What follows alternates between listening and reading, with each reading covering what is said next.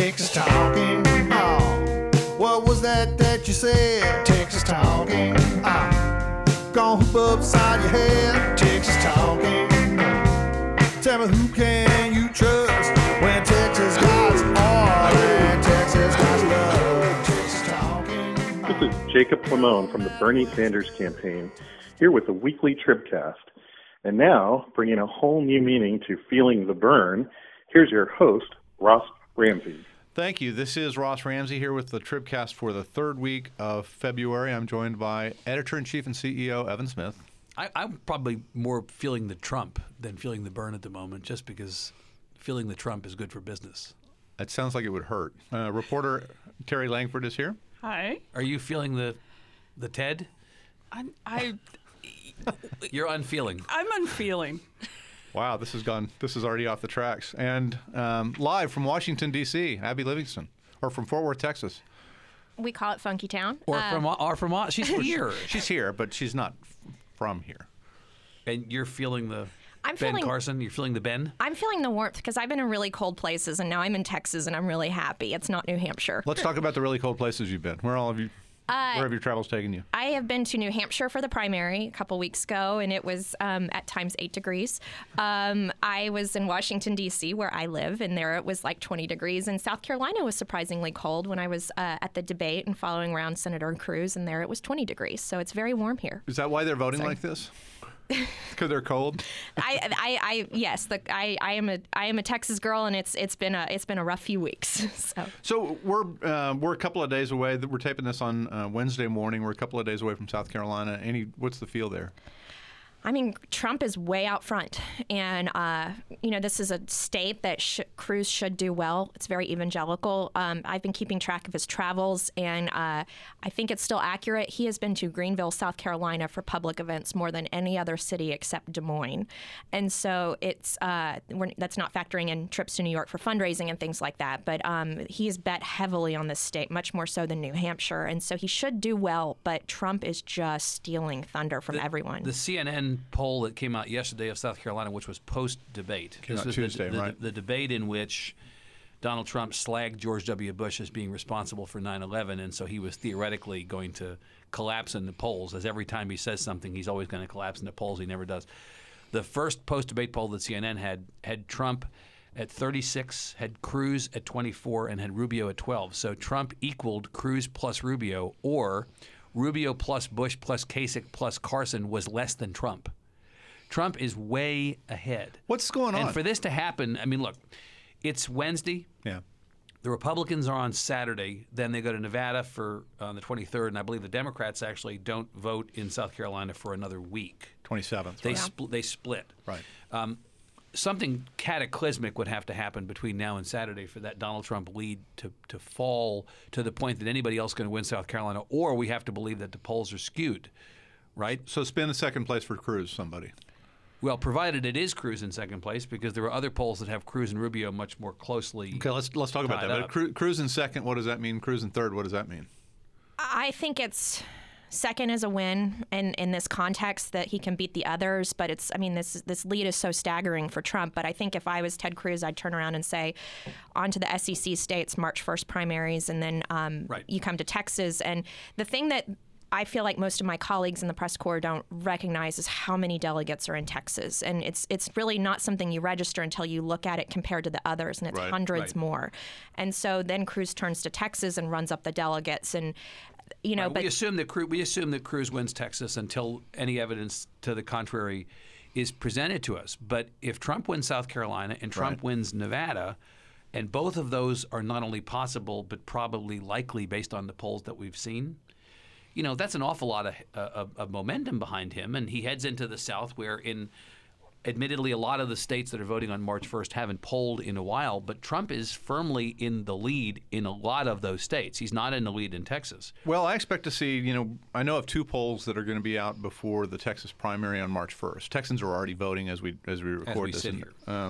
So two polls will be out. One of them is ours. Our poll in October, which was a different it feels like a different century. But, universe, right? Pleistocene age. Cruz and Trump were tied in Texas in October, 27 up. I'd be shocked if Cruz is not way ahead in Texas heading into to March 1st, I'd be shocked. Well, and it's also what's key is Texas is proportional. Many of the delegates are awarded by congressional district. And so this is not up-to-date information, but when I talked to consultants in January who were testing out local races, legislative races, congressional races, they'd throw the presidential on the ballot, and Cruz was generally in the lead, followed by Trump with a sharp drop-off of Rubio. Now, that was a lifetime ago in politics. But the point is that Trump would win delegates in Texas. Right. Trump would win some. South Carolina is winner take all, right?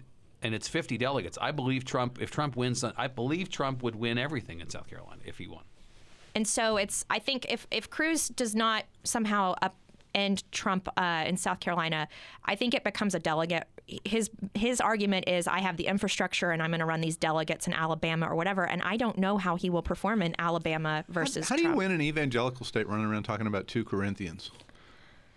The Trump thing there, this is like the continuing bafflement of Trump. I don't Because nothing get this. conventional that we've seen previously applies in this race. Because everything that's happened up to this point is outside the realm of anything we've ever seen before. I had a different takeaway when I watched the Trump-Jeb Bush exchange. I'd never seen anyone confront anyone in the Bush family for the Iraq War face-to-face in that level, and I was so struck by it. And everyone else seemed to think that Jeb came away the winner. And there's a lot of anger in the Republican Party about the Iraq War and the Bush administration in general, just that we wouldn't have Obama if not for this. And the argument, honestly, the argument that Democrats have made over time, that this notion that Bush kept us safe, 9/11 happened while Bush was president, is effectively the argument Trump is making. Trump is making what has been a Democratic attack argument against Bush. It also happens to be factually true that George Bush was president on 9/11.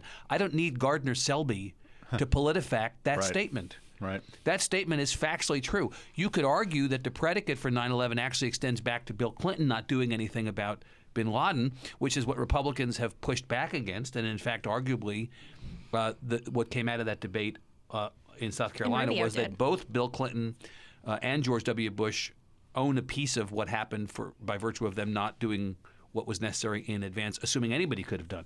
But what Donald Trump said, while politically incorrect and while rude to Bush family members to their face, say something that your mama would have told you not to do. Right.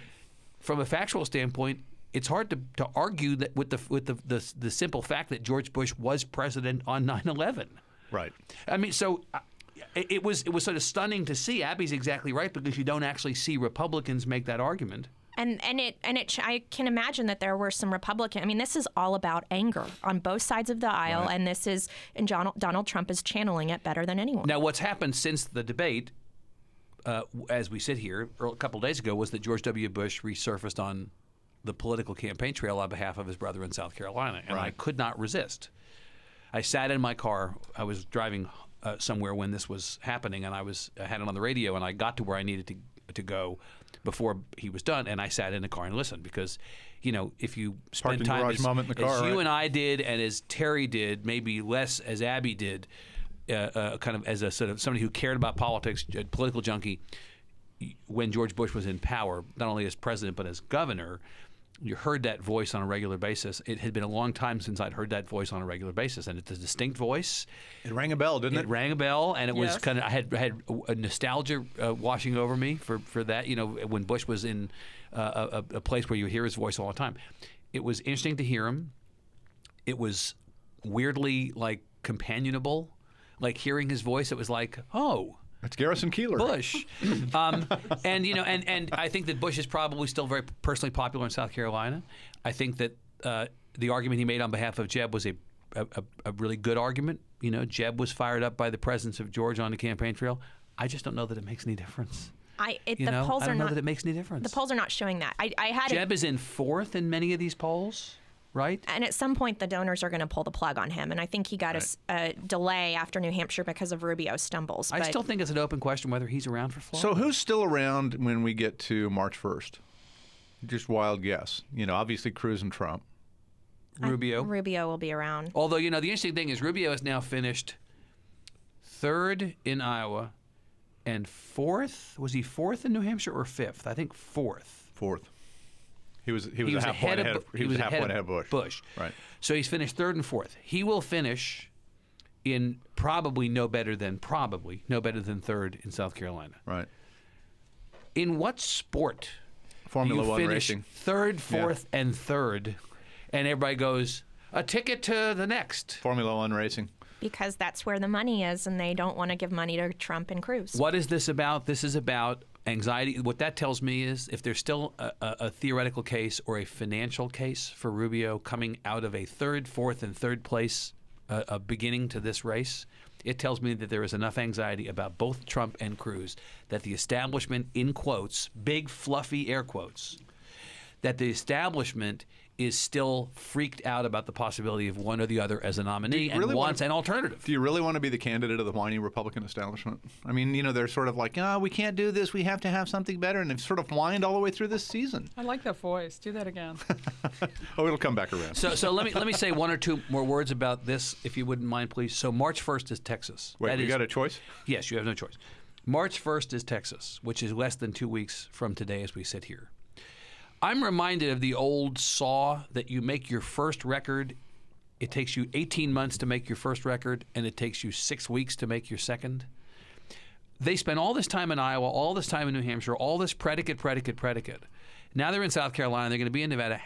The whole Texas primary process is going to be so incredibly condensed. The candidates are going to spend hardly any time here. They're going to do hardly any campaigning here. This is not going to be a case where we're going to get the full Grassley, as we did in Iowa, where Cruz went to all 99 counties. No one's going to all 254 counties. That sounds worse than feeling the Trump, actually. Yeah, it does actually, right? The full I was stunned with that dynamic, specifically with the Clintons, because they claim such an affinity for the state, and it looks like they're hardly spend any time here. I've got one day for Hillary Clinton and one day for Bill in the state, and it's and this is a state that they need desperately. And so I was really, and 8 years ago, Bill Clinton set up Kansas, Texas. They've got a lot of organizing going on without those two here. They've got a lot. They're opening offices, a bunch they're of popping offices, stuff up. and They've got their surrogates. officials. Here's Gary Morrow over here, and Look, all at of the end stuff. of the day, a compressed process like this is to the benefit of people who already have high name ID and who are well known. Who are those two people? Ted Cruz and Hillary Clinton. Right. Ted Cruz and Hillary Clinton go into this primary with an advantage, if for no other reason that the process is so condensed. Bernie Sanders can't spend 2 weeks or even a week barnstorming the state of Texas attempting to cut into her lead. Trump and anybody else can't really do the kind of infrastructure work in Texas in a compressed process that's going to get their name IDs up to the place where Cruz's is. They just can't.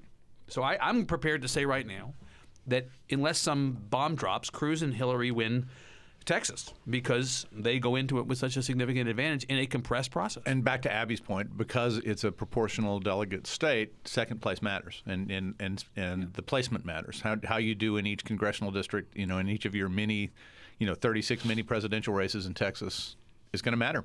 Well, and I will just say one thing about the Democratic race. I've been watching to see what Bernie's appeal is beyond Austin.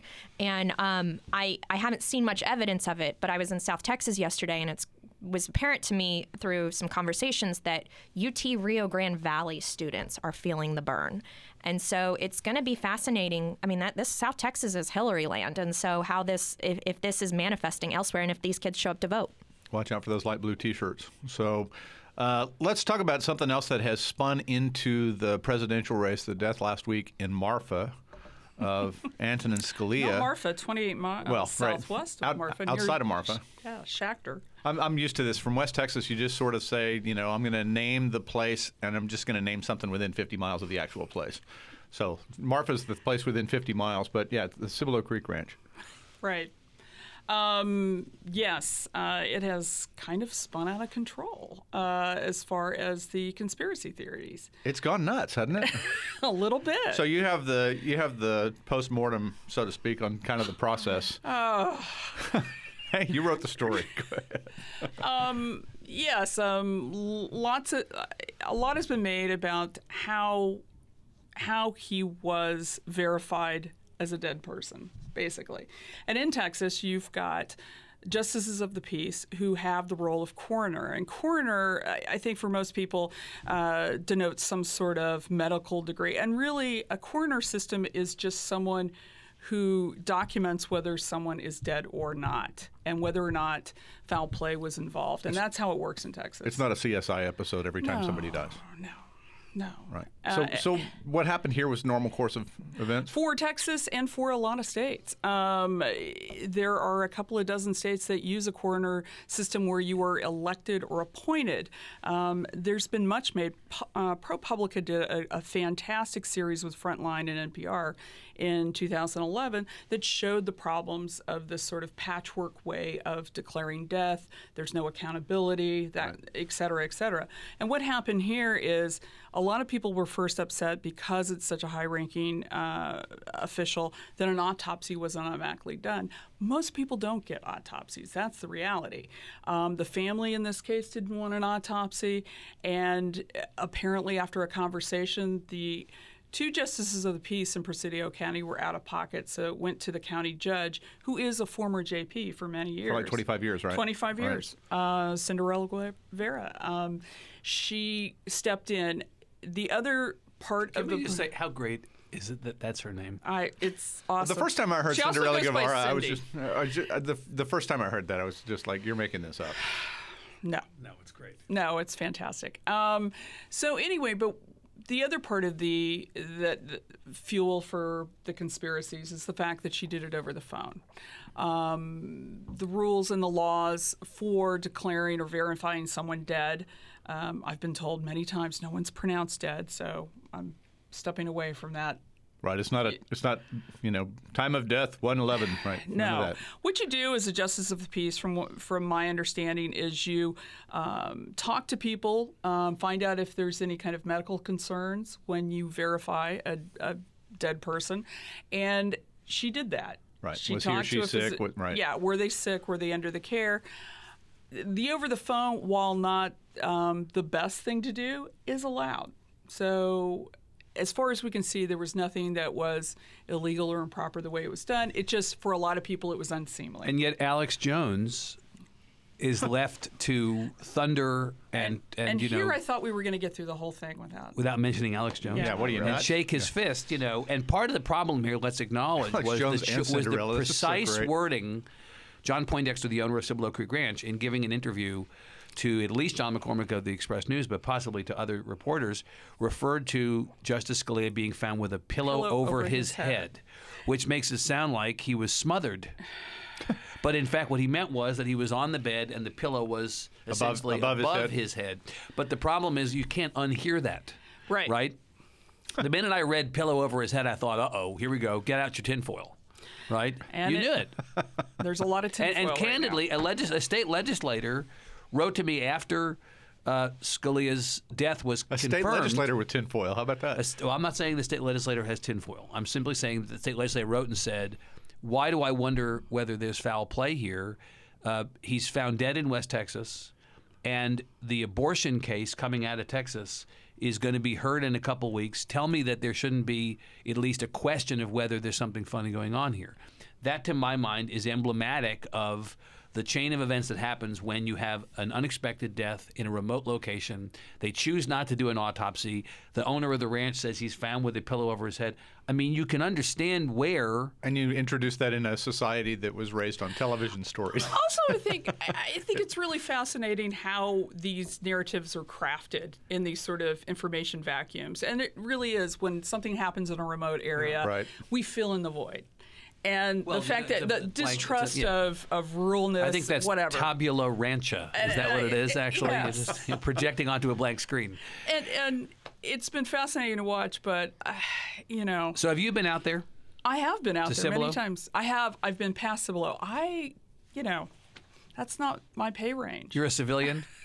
It's $500 or $600 a night in a room. No. Okay, so I'll tell you a very fast But I've story. been all over the Big Bend. Yeah. I have been one time, and here's why. Julia and I, our first child was born in January of 2000, and we were going to take a trip in the fall of 2001 without her. And we were going to go out of the country on a little vacation without our daughter. And then 9/11 happened. This was going to happen in November. It was going to be in November of 2001. And in fact, I remember specifically it was the weekend of the Texas Book Festival. It was the one Texas Book Festival weekend in those early years that we missed. We're going to be gone that weekend. We're going to go out of the country. And then 9/11 happened, and all of a sudden we, like a lot of other people, the world was very uncertain at that point, had some anxiety about getting on a plane and crossing an ocean and leaving our infant child here with her grandmother. We just thought, I would rather stay in this country. Well, we spent all this money that we were going to, on this vacation, we're going to get it back. What are we going to do with it? Well, let's just splurge. Let's go out to West Texas and let's go stay at Cibolo Creek for a couple days. So we actually went out there and did. It's a very remote, it's exactly as described. It's down the road between Marfa and Presidio. It's in Schachter, which is a ghost town, basically. Right. It's a beautiful ranch. There's sort of not really much to do except to sort of chill out and, Right. Sunsets, whiskey, cigars, and swimming, I don't right? chill out. Quail hunting too, I hear. I'm not Quail hunting, I'm right. not the chill out type. Right. Really? So the idea that I'm kind of going out there and it's like a heroin addict. Where's the I'm kinda Starbucks? Where's the Yeah, I was going to say, do they have Starbucks there? Oh my God, no. And so Why's he only been what I'll once, say is right? I soldiered on. For that price, I would think the coffee's pretty good out there. I happen to like it out in Marfa, Alpine, Fort Davis, Presidio, Marathon, all those love it out places. there. It's great out there.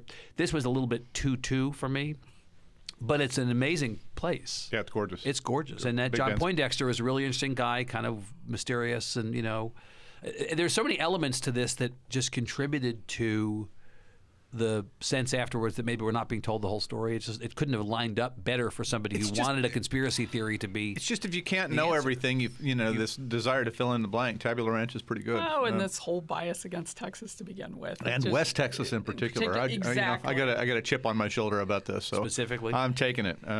So speaking of weird things with law enforcement in West Texas, let's talk about border sheriffs for a minute. Okay. So There's a switch. Well, yeah, that's what we got for a transition. I'm curious about this project you did, putting that the stats for this thing basically just weren't available. Walk us through this.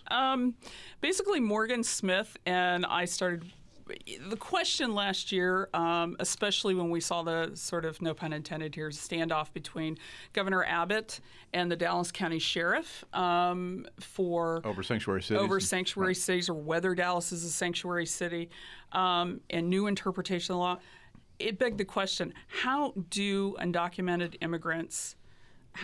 What do we know about them in the criminal justice system? What do we know about how many are arrested, and how do they get through the jails? And how is that handoff? What does that look like? That handoff between the jails and ICE. So that's how it started. And so all that head banging you hear in that corner, that was Morgan and I trying to get people to tell us things. This was one of the hardest things I've ever put together, I think. They didn't have the stats readily available. No. I mean, this is where we're sending. The state sent $800 million into quote unquote border security, which sort of involves this. I know it's not exactly. Why $25 million didn't go to better computer systems for all the jails? The I don't feds know. have spent, a bazillion simoleons, I think is the official number on this. It's fascinating that there's no measure of what they're doing. There's not a real measure as far as undocumented immigrants who are in the criminal justice system. What we can find is that it is so low. I mean, the U.S. citizens, of course, because there are so many more of us, Right. commit more crimes, are arrested more often. The problem is the state is not. The state tries to say that we're not saying that they commit more crimes, but they are adding to a criminal picture here in Texas. But the problem is that no one's got a real good handle of where they are, if they go back across the border and come back in. There's no record keeping. This is my favorite thing about that. But Terry provides many strains of conversation on any topic, but the one that is consistent is we don't have adequate data. People are not providing the information. That's all. Benchmarking. This was the conversation we had about DPS last week. Right. Where is the data? Give us the data. The data exists. You know it exists. We know it exists. But are you really counting to to us. begin with? I mean, when you start painting pictures of this is a problem, the first thing that I'm going to ask for, and a lot of us here are going to ask for, is what's your benchmarking? How do you know this is a problem? How do you know you've improved on this problem? And it's kind of disastrous on this issue. Well, it's weird. It's a funny way to follow policy. Somebody told me, the sing-songy phrase for this is measure what you treasure. You keep data on the things that you really, really want to track that are really, really important to you. Look at all the data in public education. And what's interesting about a lot of these law enforcement stories, they're not alone in this, but what's interesting in a lot of these law enforcement stories in particular is how in the world do you know what you're doing? Right. And what is it, how are you going to measure whether you're making any headway? if you're not measuring anything? My pal Trey Brundrett, who is actually on the Tribune board, is the chief product officer for Vox Media. So the SB Nation, the Verge, and all those has. I tattoo this on my arm. The plural of anecdote is not data. You know, in a lot of these instances, what you're getting is an anecdote strung together with another anecdote, strung together with another anecdote, and that is said to be the rationale for this policy decision. Well, so the political hook not in this data. is this Houston officer who was killed. This was an issue in the last governor's race. It's been an issue. You know, it should be an issue. It was a big deal. A guy who'd been deported, help me here, several times. 4 times? I believe it was 4. So he gets arrested in the U.S. They figure out that he's a Mexican national. They deport him. He comes back. He gets arrested in the U.S. They figure out that it sort of worked, 4 times, sort of, except that he keeps coming back into the country. And he eventually killed a Houston police officer. The other story that's a big one in the federal race, in the presidential race that keeps coming up, is the young lady who was killed in San Francisco by someone who'd been deported. These are anecdotes. I mean, they're horrible stories, and they're examples of the kind of thing you're trying to stop, and yet we're not measuring the thing that we're trying to stop.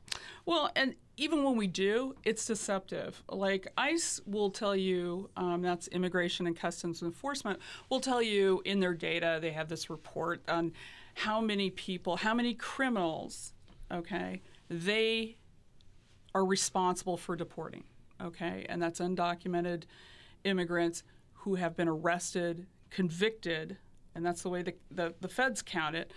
And that's a thing right there. The feds count it if you're convicted. The state of Texas DPS counts it if you're charged. We can't even agree on the parameters here, and that's a problem. But the other thing that's really interesting to me is, like, ICE will report, we did all this. We deported this many people.